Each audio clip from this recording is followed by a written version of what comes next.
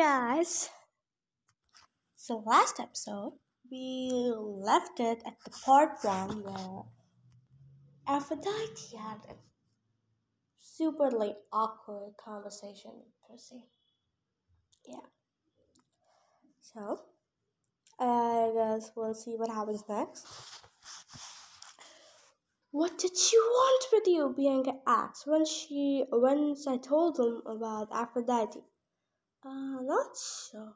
I lied. She said to be careful in her husband's junkyard. She said not to pick anything up.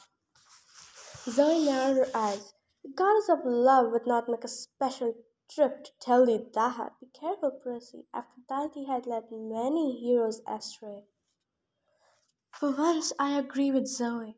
Thalia said, you can't trust Aphrodite.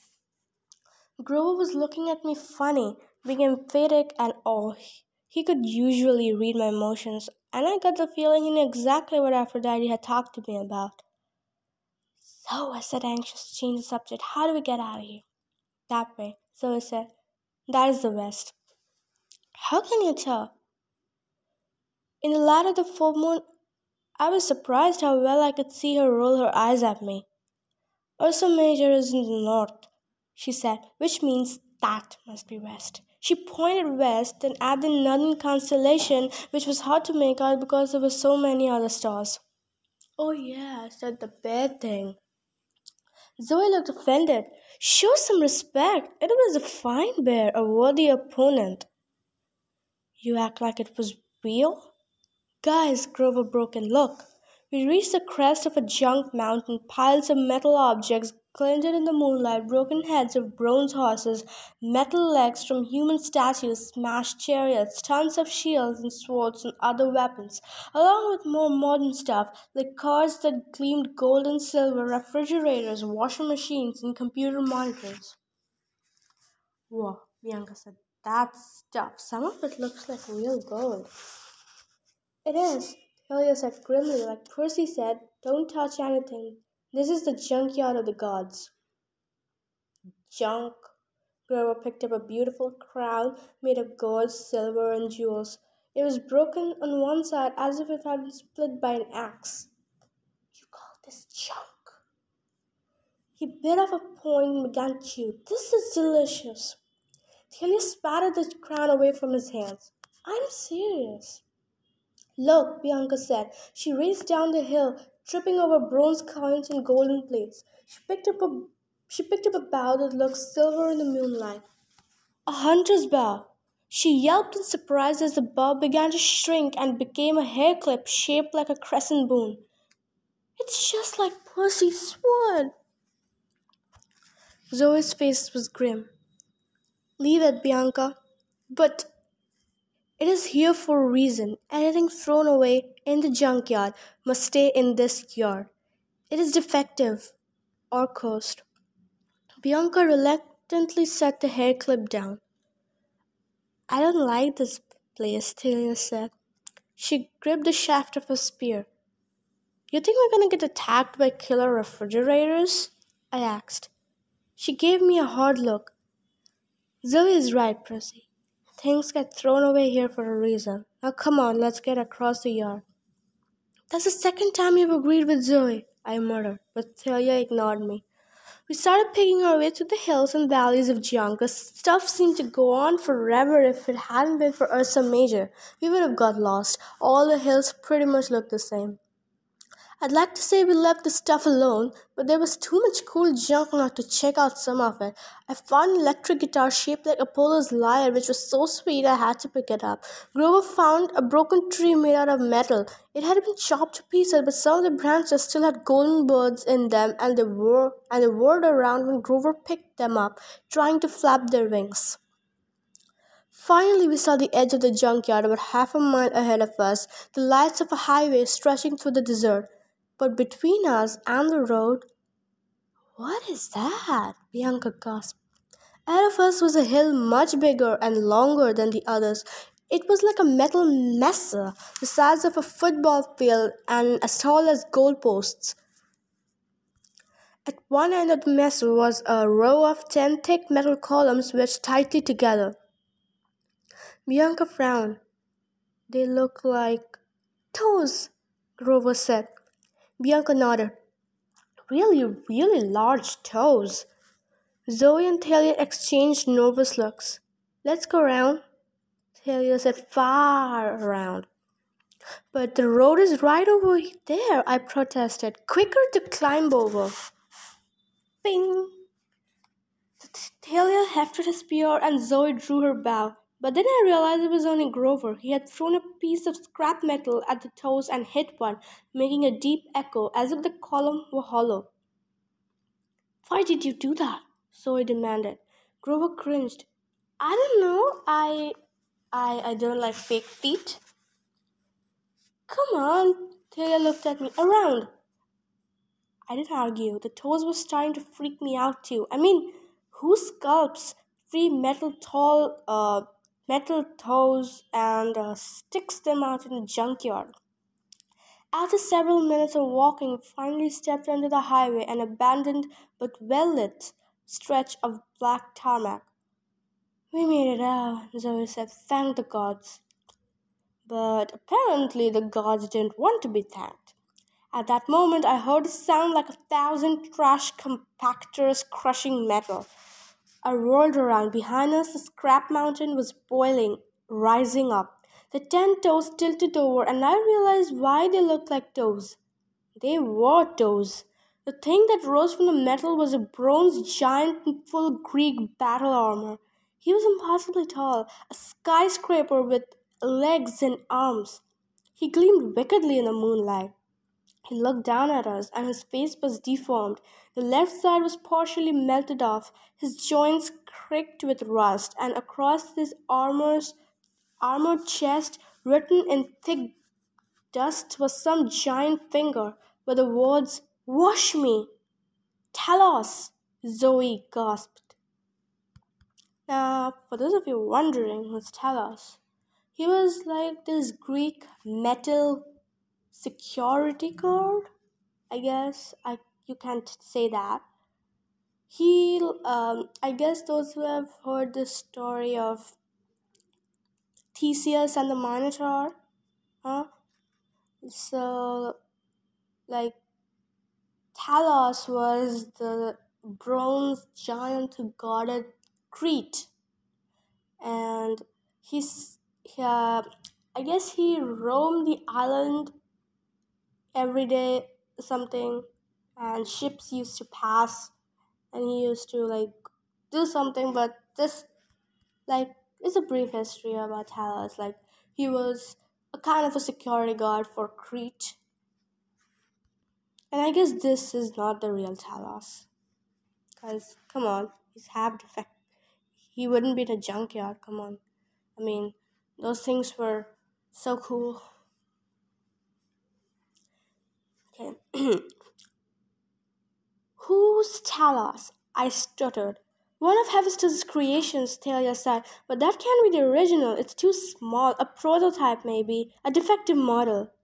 The metal giant did not like the word defective. He moved one hand to his spore belt and drew his weapon. The sound of it coming out of its sheath was a horrible metal screeching against metal. The blade was 30 meters long, easy. It looked rusty and dull, but I didn't figure that mattered. Getting hit with that thing would be like getting hit with a battleship.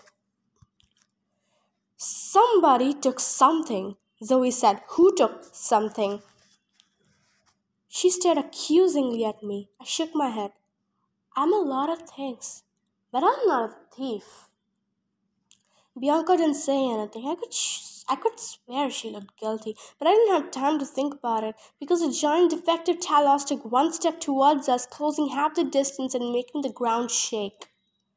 Run, Grover yelped in a great advice, except that it was hopeless. At a leisurely stroll, this thing could outdistance us easily. We split up, the way we'd done with the Nemean lion. Thalia drew her shield and held it up like she ran down the highway. The giant swung his sword and took out a row of power lines that exploded in sparks and scattered across Thalia's path.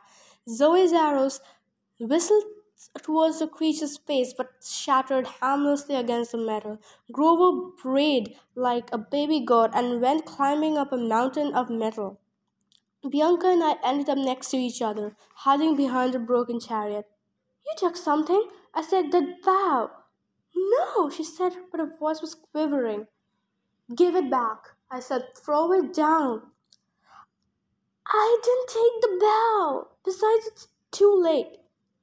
What did you take? Before she could answer, I heard a massive creaking noise and a shadow blotted out the sky. Move! I tore down the hill, Bianca right behind me, as the giant's foot smashed a crater in the ground where we'd been hiding.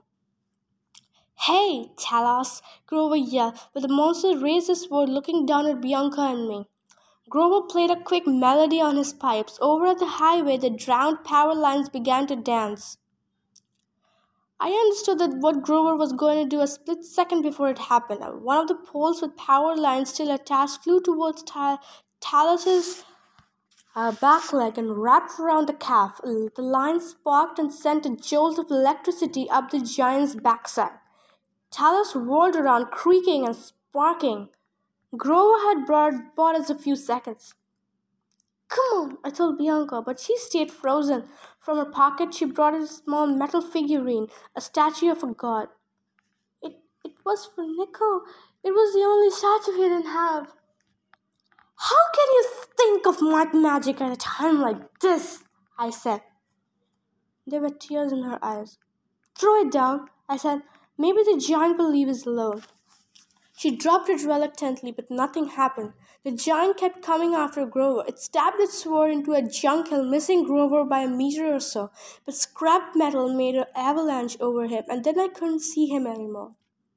No, Thalia yelled. She pointed her spear, and a blue arc of lightning shot out, hitting the monster in his rusty knee, which buckled. The giant collapsed, but immediately started to rise again. It was hard to tell if he could feel anything. There weren't any emotions in his half-melted face, but I got the sense that it was about as ticked off as a 20-story tall metal warrior could be.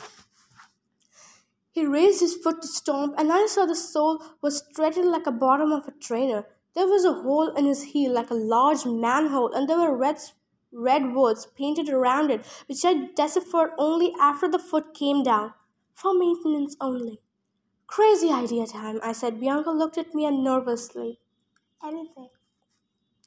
I told her about the maintenance hatch. There may be a way to control this thing, switches or something. I'm going to get inside. How? You'll have to stand under its foot. You'll be smashed. Distracted.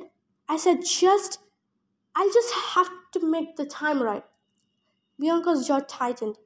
No, I'll go. You can't. You knew at this. You'll die. It's my fault the monster came at us, she said. It's my responsibility. Here, she picked up the little god statue and pressed it into my hand. If anything happens, give that to Nico. Tell him I'm sorry. Bianca, no. But she wasn't waiting for me. She charged at the monster's left foot. Thalia had its attention for the moment. She had learned that the giant was big but slow. If you could stay close to it and not get smashed, you could run around it and stay alive.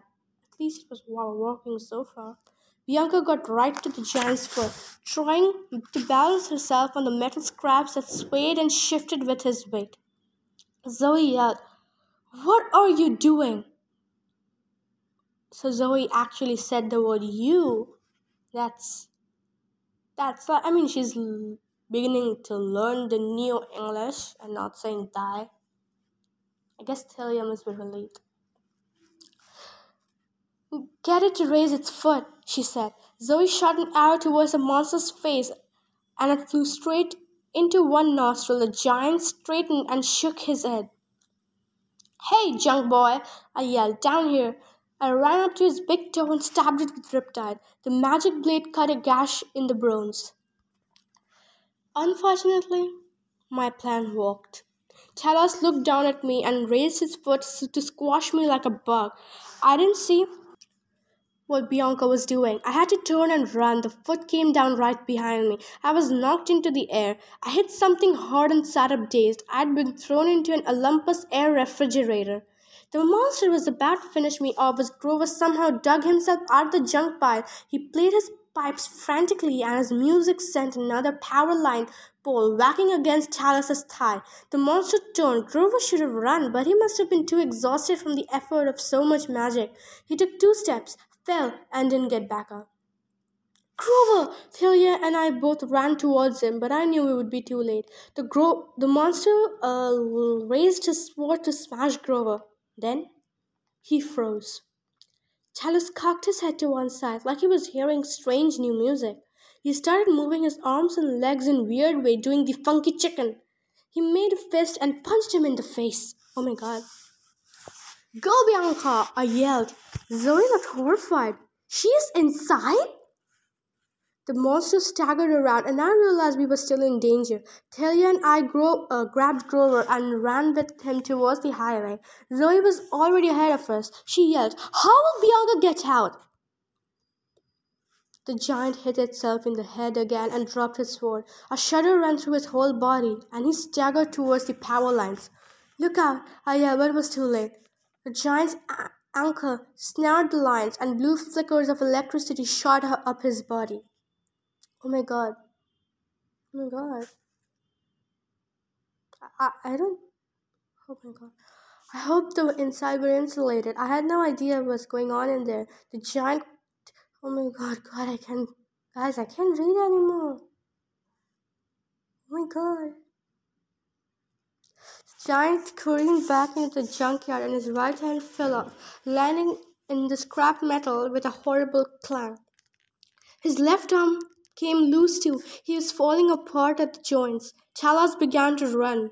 Wait, Zoe yelled. We ran after him, but there was no way we could keep up. Pieces of robot kept falling off, getting in our way. The giant crumbled from the top down, his head, pieces of his chest. Finally, his torso and legs collapsed. When we reached the wreckage, we searched frantically, yelling Bianca's name. We crawled around in the vast hollow chest pieces and legs in the torso. We searched until the sun started to rise, but no luck. So I sat down and wept. I was stunned to see her cry. Thalia yelled in rage and impaled her sword in the giant's smashed face. We can keep looking. I said, It's light now. We'll find her. No, we won't, Grover said miserably. It happened just as it was supposed to. What are you talking about? I demanded. He looked up at me with big watery eyes. The prophecy. One shall be lost to the land without rain. Why hadn't I seen it? Why had I let her go instead of me? Here we were in the desert and Bianca the Angelo was gone. Oh my god. That was such a bad one. God, I mean, this Bianca's death is gonna roll around through in the entire series. Oh god. She was a good one. She was a good character. And I hate when characters just get killed off. God, it's like a personal punch to the chest. Okay, I'll let you guys get over it. Stay tuned next Sunday, only on the Percy Jackson podcast.